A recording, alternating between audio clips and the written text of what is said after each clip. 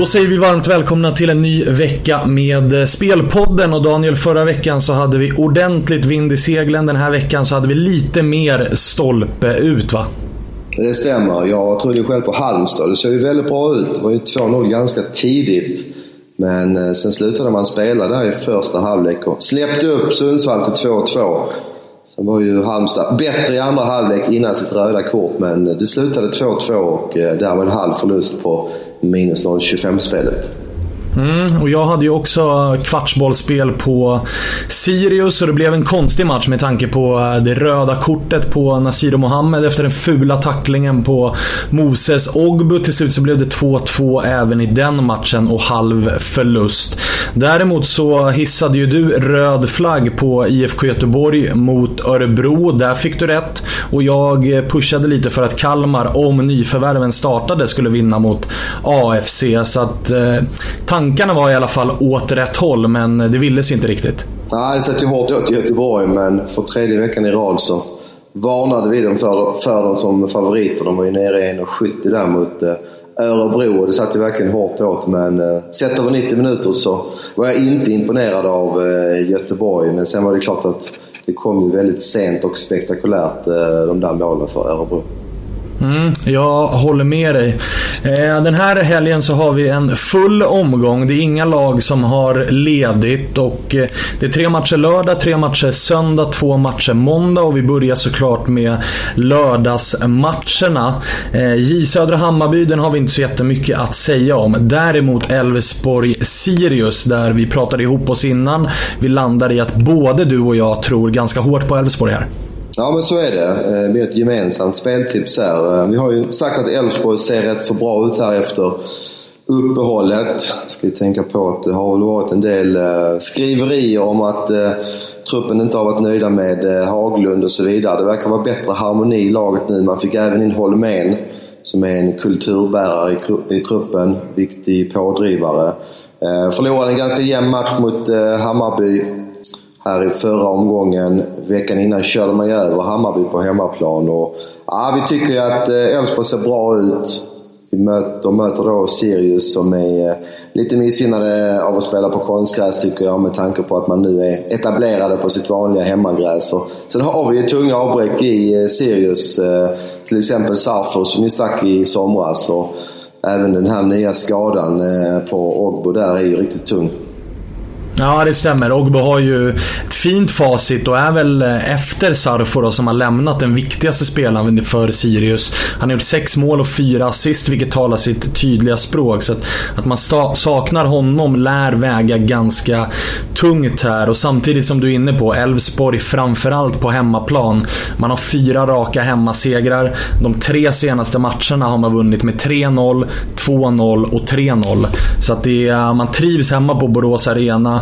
Dessutom så kan det vara så att Per Frick är tillbaka och lär i så fall ersätta Prodell, och det gör ju knappast det här laget svagare. Så att Daniel, berätta vad vi får för odds på Elfsborg, för de tror vi hårt på. Ja, nästan 1,80 kan man hitta. 1,78 finns det just nu, så att 1,78 på Elfsborg gillar vi båda två. Det är taget. Senare då på lördagen så spelar GIF Sundsvall hemma mot Malmö FF och där tror du på Malmö? Ja, jag gör det. Jag har gått ner lite grann här de senaste dagarna, men jag tycker fortfarande att man kan hitta lite spelvärde i -1 Asian Handicap till knappt 2 gånger pengarna. Även i Sundsvall så är det ett ganska mediokert lag. De har även Erik Larsson avstängd, väldigt duktig ytterback. Det är ett klart avbräck. Och tittar vi på Malmö så borde vi se en fin period från Malmö nu. Vi har ju en trupp där som är anpassad för att spela både i Allsvenskan och i Europa. Men i och med att man snöpligt förlorade mot Vardar så är det ju bara Allsvenskan att fokusera på. Förra omgången var Lewicki och Rakip avstängda. De är tillbaka nu. Berang Safari och Jeremejeff, de har ju varit skadade, men det är åter i träning. Så att det är ett ruggigt bra truppläge i Malmö nu. Magnus Persson sitter nog och har pannan i ganska djupa väck, tror jag, för att det är inte lätt att formera framförallt det där mittfältet. Det är ju en 7, 8, 9 man som konkurrerar om startplatser. Så att det ser väldigt bra ut i Malmö. Jag tycker de är så pass mycket bättre än Sundsvall att man bara ska åka upp dit och hämta 3 poäng. Så att Malmö -1 känns riktigt stark. Ja, där skriver jag under på också. Jag sitter ju och skriver de preliminära startuppställningarna på Football United inför varje omgång, och när Malmö är skadefritt och saknar avstängningar, då är det svårt att få ihop 11 och veta, för att det är i stort sett 2 spelare på varje position som är av hög allsvensk klass, och den bredden tycker man ju ska väga väldigt tungt mot ett GIF Sundsvall som är ett av allsvenskans svagare lag, måste vi säga. Absolut. Och så då viktigaste anfallare Rosenberg tillbaka sen ett par veckor också. Kan väl skjuta in där att Varda, de slog ju faktiskt FCK på hemmaplan i rundan efter. Så att det är möjligt att Malmös insats där, den är ju inte jag kommer inte att förlåta den prestationen, men det är möjligt att Varda är lite bättre än vad vi trodde till mans här. Det var starkt av dem att slå FCK hemma i första mötet. Söndag, Daniel, då är det återigen IFK Göteborg som ska spela hemma, den här gången mot ett annat IFK, nämligen Norrköping. Och återigen så ska du få hissa en röd flagg, va? Ja, det stämmer. 4:e veckan i rad så tycker jag att det är för lågt på Göteborg. Runt 2,25 finns nu. Jag tycker som sagt inte att spelet mot Örebro var förtroendeingivande. Man gjorde 2-0 men släppte till. Det blev 2-2. Fick ju även en avstängning där. Emil Samuelsson missade den här matchen. Norrköping har ju sämre resultat på slutet, absolut. Men jag tror inte att de har blivit så mycket sämre lag bara på några veckor. Och det är ju samma sak där som med Malmö. Man åkte ju ur Europa League och kan nu bara fokusera på allsvenskan. Så att jag är inte imponerad av Göteborg. Jag tycker att 2,25 Göteborg är definitivt en favorit i fara igen. Jag håller med, och det ska bli intressant att se också i Göteborg om man får se. Man har ju lånat in eller hämtat in 2 stycken nya spelare, 2 stycken unga, Christopher Dagracia och Vajeb Sakor, 2 spelare som varken du eller jag kan någonting om på uppstuds, men som är rätt uppsnackade i Göteborg, så det ska bli intressant att se dem. Men med tanke på IFK Norrköpings grundkvalitet, visst, de är inte i särskilt bra form, men det finns ändå en kvalitet att hämta i det laget, så att jag håller med dig om att det är en match man inte rör så här på förhand. Övriga 2 matcher på söndag då, det är Östersund mot Halmstad till att börja med. Där kan vi säga att vi återigen förväntar oss ganska stor rotation hos Östersund, som ju inledde här Europa League-kvalet med att vinna nu i första rundan och ska ner och spela retur här på torsdag. Nu möter man Halmstad som ligger sist nu i allsvenskan, och jag tror att Östersund kommer göra precis som man gjorde mot Djurgården, och att vila i stort sett hela startelvan. Halmstad är ett klart sämre lag och man bör kunna lösa det, men jag tänker inte spela någonting på förhand här i alla fall. Nej, mycket talar för Östersund. 2 avstängningar i Halmstad också, både Liverstam och Klingenberg saknas. Så det finns en del argument för Östersund, förutom det här faktorn då att man spelar väldigt tätt nu och till 1,48. Jag tror på Östersund, men jag spelar inte dem till 1,48 med tanke på spelschemat.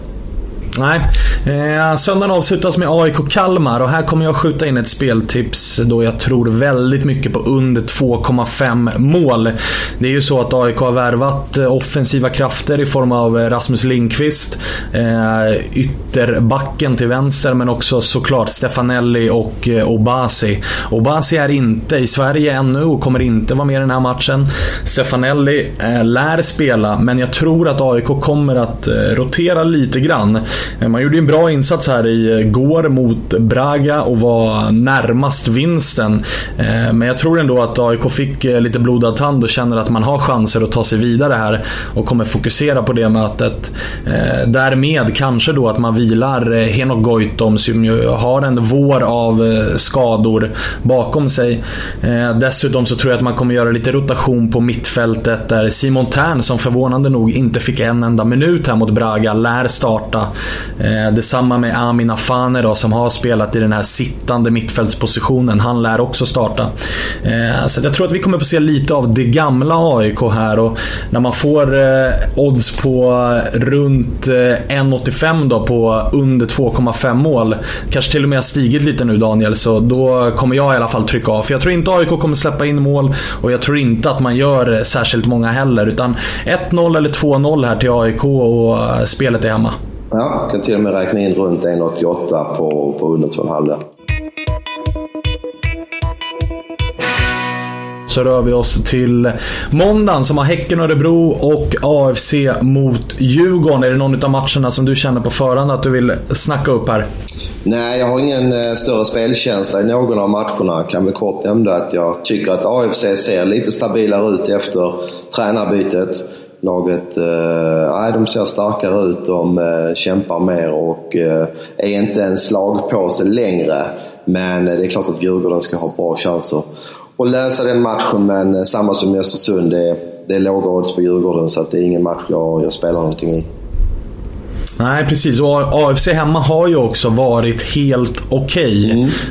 Man har fått oförtjänt lite poäng, kan jag tycka, då man har gjort ganska bra insatser. Dessutom nu så möter man ett Djurgården som ju, visst, man gjorde 3 mål senast, men det var också mot ett Östersund som precis hade kommit hem ifrån en tuff bortamatch i Istanbul. Man har ju ingen anfallare i truppen, renodlad, som har visat hög kvalitet. Badji kom in här och gjorde mål senast och lär väl få starta här. Men vi vill ju se lite mer av honom innan vi verkligen kan skriva under på att han håller allsvensk klass. Nu är Djurgården ändå 3 och kan haka på, men 1,50 på bortasegen, det är ingenting jag rör. Och ska vi gå in på den andra matchen då, så har vi Häcken mot Örebro. Häcken hemma ska ju på pappret vara ett bra lag, men kollar vi in spelarna som de saknar den här matchen, så är det inga man skojar bort direkt. Man har ju Nasir Mohammed avstängd efter tacklingen där mot Ogbu, riktigt full tackling. Rasmus Lindgren avstängd även han. Sen har man ju Crespo borta, tillbaka i september någon gång. Farnerud tungt missar resten av säsongen, och även Jasmin Sudic, och det är ju 5 spelare som är ordinarie i det här laget i vanliga fall. Ja, så är det, och det kan mycket väl vara så att Häcken är en favorit i fara här. Örebro, vi vet att vi alltid får ett hårt kämpande Örebro. Kommer säkert att stå ganska lågt här. Axén kommer nog inte att bjuda Häcken på några ytor. Så att, Häcken där med alla avbräck, det känns lite lågt tycker jag. Jag håller med dig. Men vi landar till slut i 3 stycken speltips då den här helgen. Jag tror på AIK Kalmar under 2,5 mål. Sen tror vi gemensamt att Elfsborg vinner hemma mot Sirius. Och sen väljer du att spela Malmö -1 borta mot GIF Sundsvall. Ja, det stämmer. Oddset på Elfsborg knappt 1,80 och Malmö -1 hittar vi nu till 1,97. Och undern på AIK då, under 2,5 runt 1,88 just nu då, när vi spelar in fredag morgon. Och så ska vi såklart återigen påminna om att följa Unibet Sverige på Twitter för tävlingar varje allsvensk omgång. Man har chansen att vinna rena cash om man följer dem och är med, deltar i deras tävlingar, som allt som oftast då är helt gratis. Det gäller bara att vara lite aktiv och svara på tweetsen som de skickar ut. Och så ska ni såklart gå in och följa Football United, där flera av våra tipsters redan nu har delat med sig av sina speltips, och fler lär dyka upp ju närmare matcherna vi kommer, eller hur Daniel? Så är det. Och sen nästa vecka så är jag faktiskt ledig, så vi får se hur laguppställningen är då, men sen är det ju bara en vecka till, alltså det är bara 2 veckor från Premier League start, så att då kör vi igen. Då får jag önska dig en trevlig semester, så ska jag försöka hitta någon härlig gäst att ha med, och sen laddar vi batterierna ordentligt, för då är ju den vanliga spelpodden tillbaka. Nu säger vi trevlig helg.